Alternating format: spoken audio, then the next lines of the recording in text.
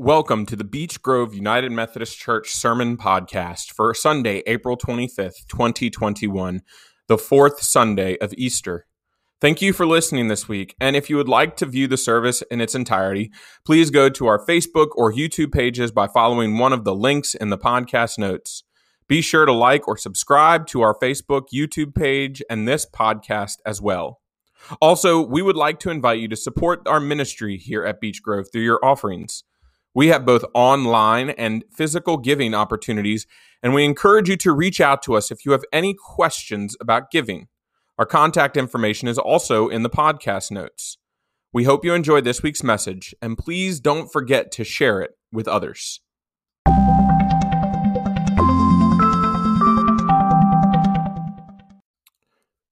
This week's scripture reading comes from the epistle of 1 John, chapter 3, verses 16 through 24. We know love by this, that he laid down his life for us, and we ought to lay down our lives for one another.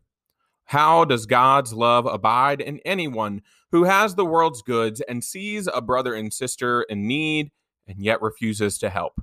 Little children, let us love not in word or speech, but in truth and action.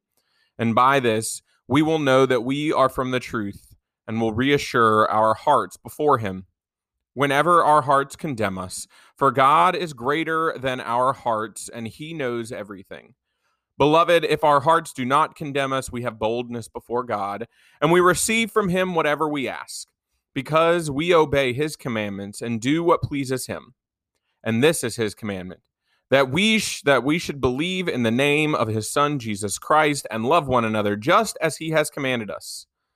All who obey his commandments abide in him, and he abides in them. And by this, we know that he abides in us, by the Spirit that he has given us. This is the word of God for us, the people of God. Truly, we are thankful for God. Amen. Let's pray. Holy God, may the words of my mouth and the meditations of each one of our hearts be holy and pleasing to you, that through your word for us this day you would speak to and through us, that we would grow in your grace and in your love. It's in your Son's name we pray. Amen. You know, there is just something about the 16th verse of the third chapter of a book that is attributed to a man named John. The one from the gospel is probably one of the most well-known verses in the world. Many children learn it, and it is often one of the first Bible verses they have committed to memory. Whether it is on a sign at a sporting event or it is plastered on a bumper sticker on our car, John 3:16 is so recognizable. However, I think, and this is Pastor Andrew's opinion for just a second, that 1 John 3:16 is just about as important as John 3:16 when we begin to think about the context of our eternal salvation and sanctification. We know love by this, that he laid down his life for us, and we ought to lay down our lives for one another. I can think of no greater beginning to the story of the gospel than to echo this verse. Within this verse and the verses that surround it is the basis for how we live our lives as Christians. If John 3:16 introduces us to Jesus, then 1 John 3:16 reaffirms the reason that Jesus is so important to us, and thereby what it means to live in the image of God. It boils down to love, a word present in both of these passages. And so this Easter season, we are unpacking this idea of God's love and grace, namely this process that we as Methodists call sanctification. This may sound like a big word, but sanctification is a churchy term that we use for this process or this journey that we embark on in our Christian faith. And in unpacking this understanding, we are looking at what it means to be a perfect Christian. What does it mean to be a perfect Christian? Our lives as Christians are not staked on the date in which we are saved. Though many of us may have this date and even time committed to memory, it is what happens after that date and time that define us as Christians. We must constantly be learning and growing in God's grace and love. And it begins with this idea of understanding what is love.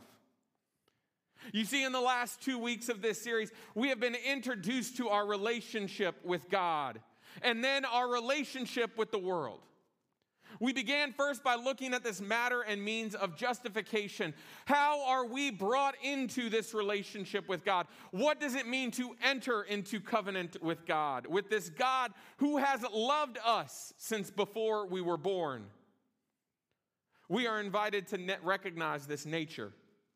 God's grace always there. Something that we Methodists call prevenient grace. This humbling nature of God's grace is what draws us to recognize and to desire and to be in relationship with God.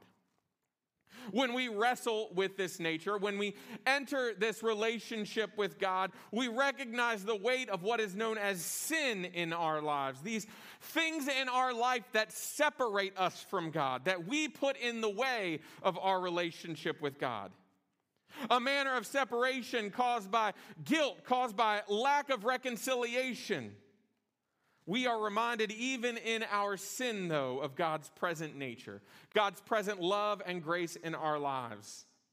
And the sin that separates us from God is also what leads us to then grow in our faith as we seek this nature of redemption and reconciliation.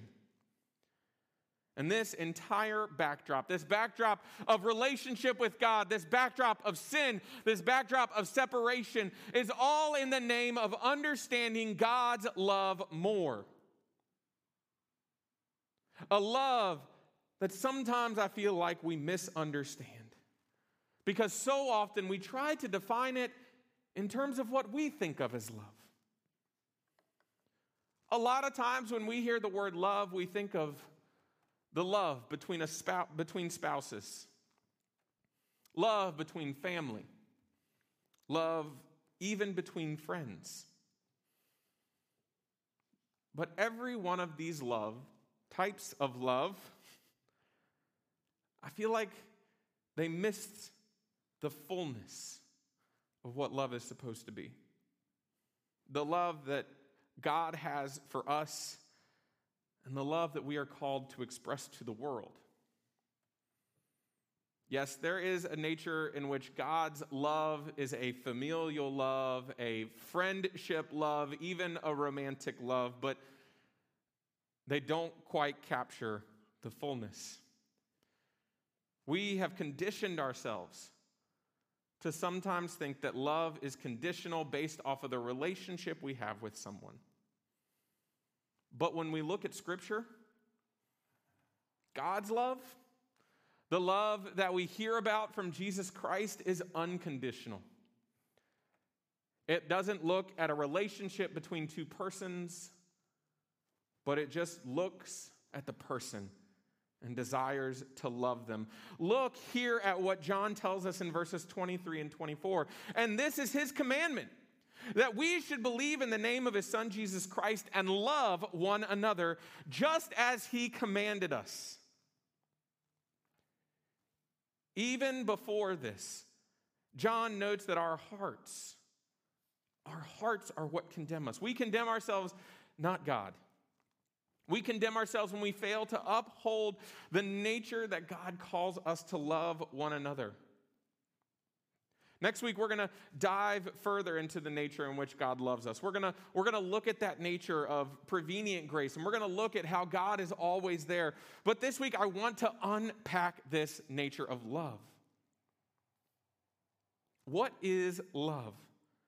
To define it, to unpack it, and to show that love in a world that seems to be filled with so much hatred and division. What does it look like?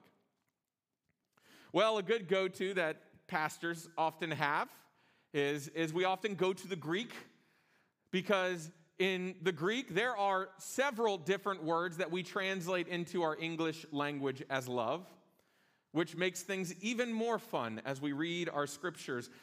One of the scriptures that I like to go to talk about these differences is that scripture text where Jesus is talking with Peter, and Jesus asked Peter, "Do you love me?" And Peter's like, "Well, of course I love you." And Jesus is like, "But Peter, do you love me?" And Peter's like, "Of course, Lord, you know I love you." And at this point in time, we're all just frustrated as Jesus is. And Jesus asked Peter a third time, "Do you love me?" And Peter says, "Yes, Lord, you know that I love you." But here's the thing that we don't see when we look in our English translations of the Bible. Jesus and Peter are using two different words. Jesus and Peter are using two different words. Jesus asked Peter if Peter loves him with this word agape. And Peter responds, "Lord,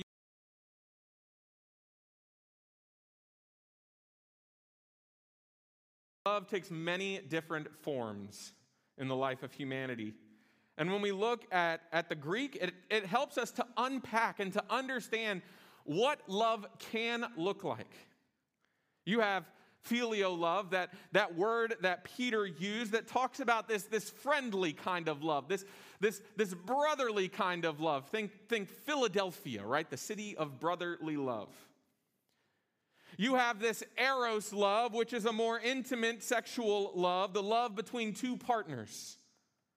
You have storge, which is a familial type of love. Think the love a parent has for a child or siblings have for one another. And then you have this agape kind of love.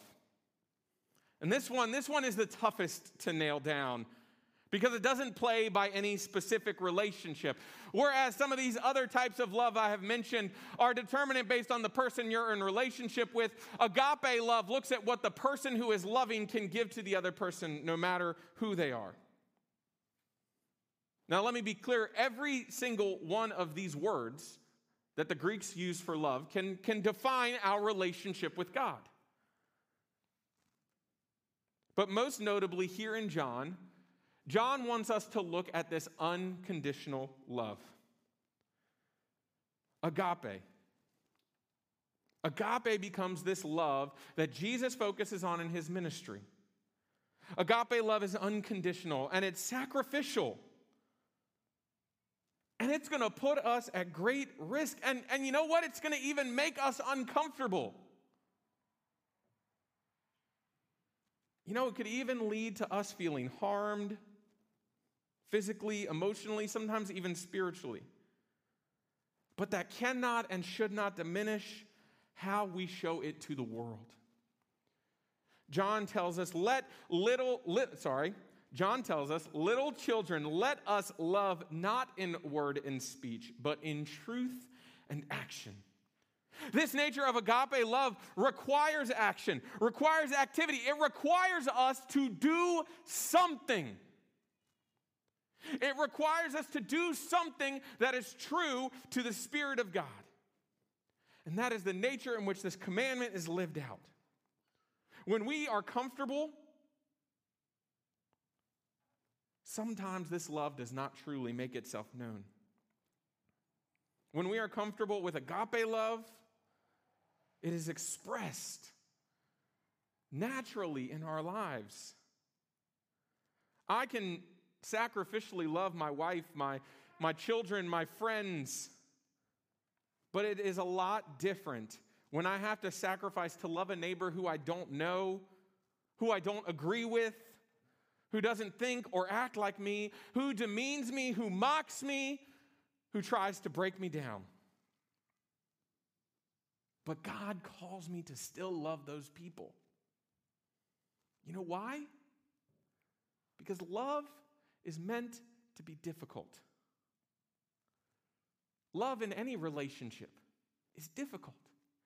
It requires work for me to have a good marriage. It requires work for me to have good friendships. And I think the reason that we work on those loves is because we genuinely do love the people that we love. But this agape love, this neighborly love, this love of everyone who lives on the face of this earth is difficult because sometimes there are people we don't want to love. Do we love our neighbor? Are we condemning our hearts by not loving others in creation as God has called us to love? Do we love our neighbor to the fullest extent of who God calls us to be? Do we recognize the hurt and pain in those around us? Do we recognize that even when we may not agree, that we love our neighbor? Do we love our neighbor? Our black neighbor, our Asian neighbor, our immigrant neighbor, our LGBT neighbor, our neighbor who thinks and believes different than us, our atheist neighbor, our Muslim, Jewish, Hindu neighbor? Or do we only love those who look like us, act like us, think like us, behave like us, follow our restrictive and exclusive rules? Love does not see qualifiers. Love only sees God. And love sees who God calls us to be unconditionally and sacrificially. If we see our neighbors in need, we help them. That's what John's telling us here. It doesn't matter who they are. It doesn't matter what they need. If I see a car wreck, I run in and I help them. If I see a person on the corner of the street hungry and thirsty, I help them. I don't ask who they are. I don't ask what they believe in. I help them. That is sacrificial, unconditional giving love. We as Christians try to do a good job of defining who is worthy and unworthy of God's love. We have come to define rules, guidelines, and have excluded people from the very basic nature. How will people ever understand who God is if we continue to demean, judge, and condemn them? Consider that verse. Consider 1 John 3:16. We know love by this, that he, that is Jesus, laid down his life for us, and we ought to lay down our lives for one another. And as with any John 3:16, it helps us to look at verse 17. How does God's love abide in anyone who has the world's goods and sees a brother or sister in need and refuses to help?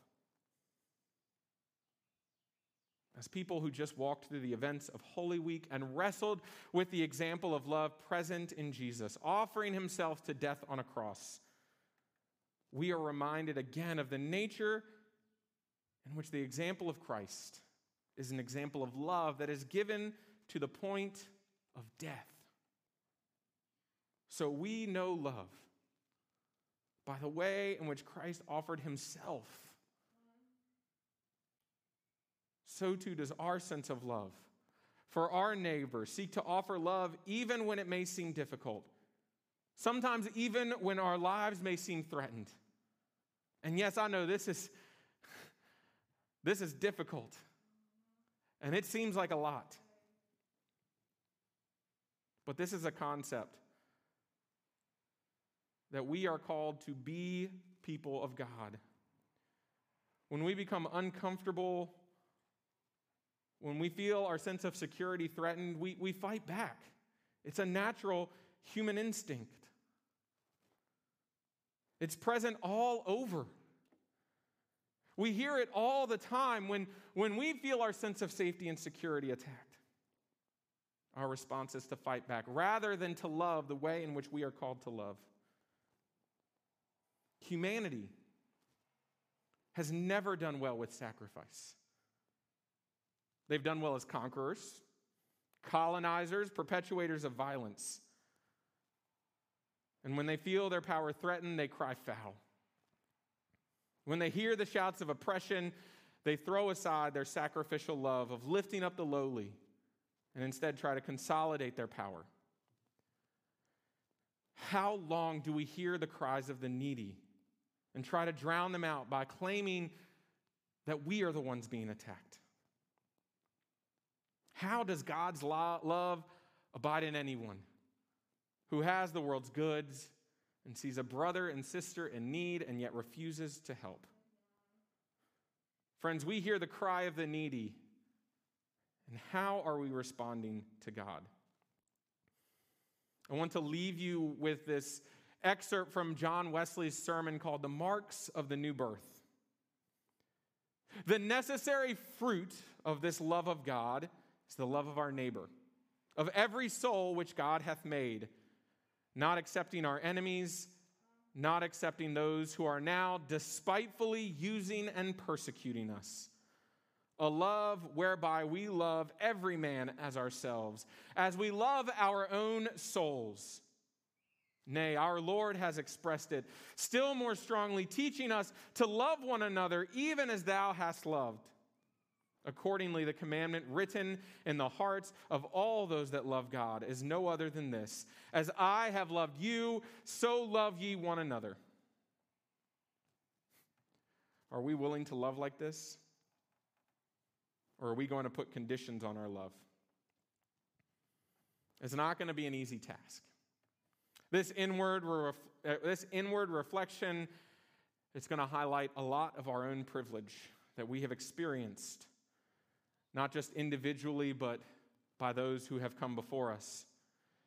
It will involve uncovering wrongs that we have sought to bury for decades and centuries. And it means that we must be the bigger generation and offer healing for pains committed not just now, but long ago.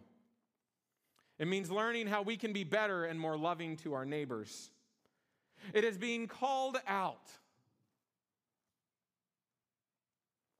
when we are the ones who are trying to perpetuate the hatred and judgment and seeking to change the nature in which we love our neighbor. It is embodying this agape love, this neighborly, unconditional, self-sacrificing love. A love that is not conditional on the other party even reciprocating, but a love that seeks to offer what in true practice can never be returned. And unless we learn to truly embody this love, we are missing out on a major, huge aspect of God's kingdom. This is the very nature in which we embody God's Spirit. How are you loving your neighbor in an unconditional, self-sacrificing ways every day? Amen.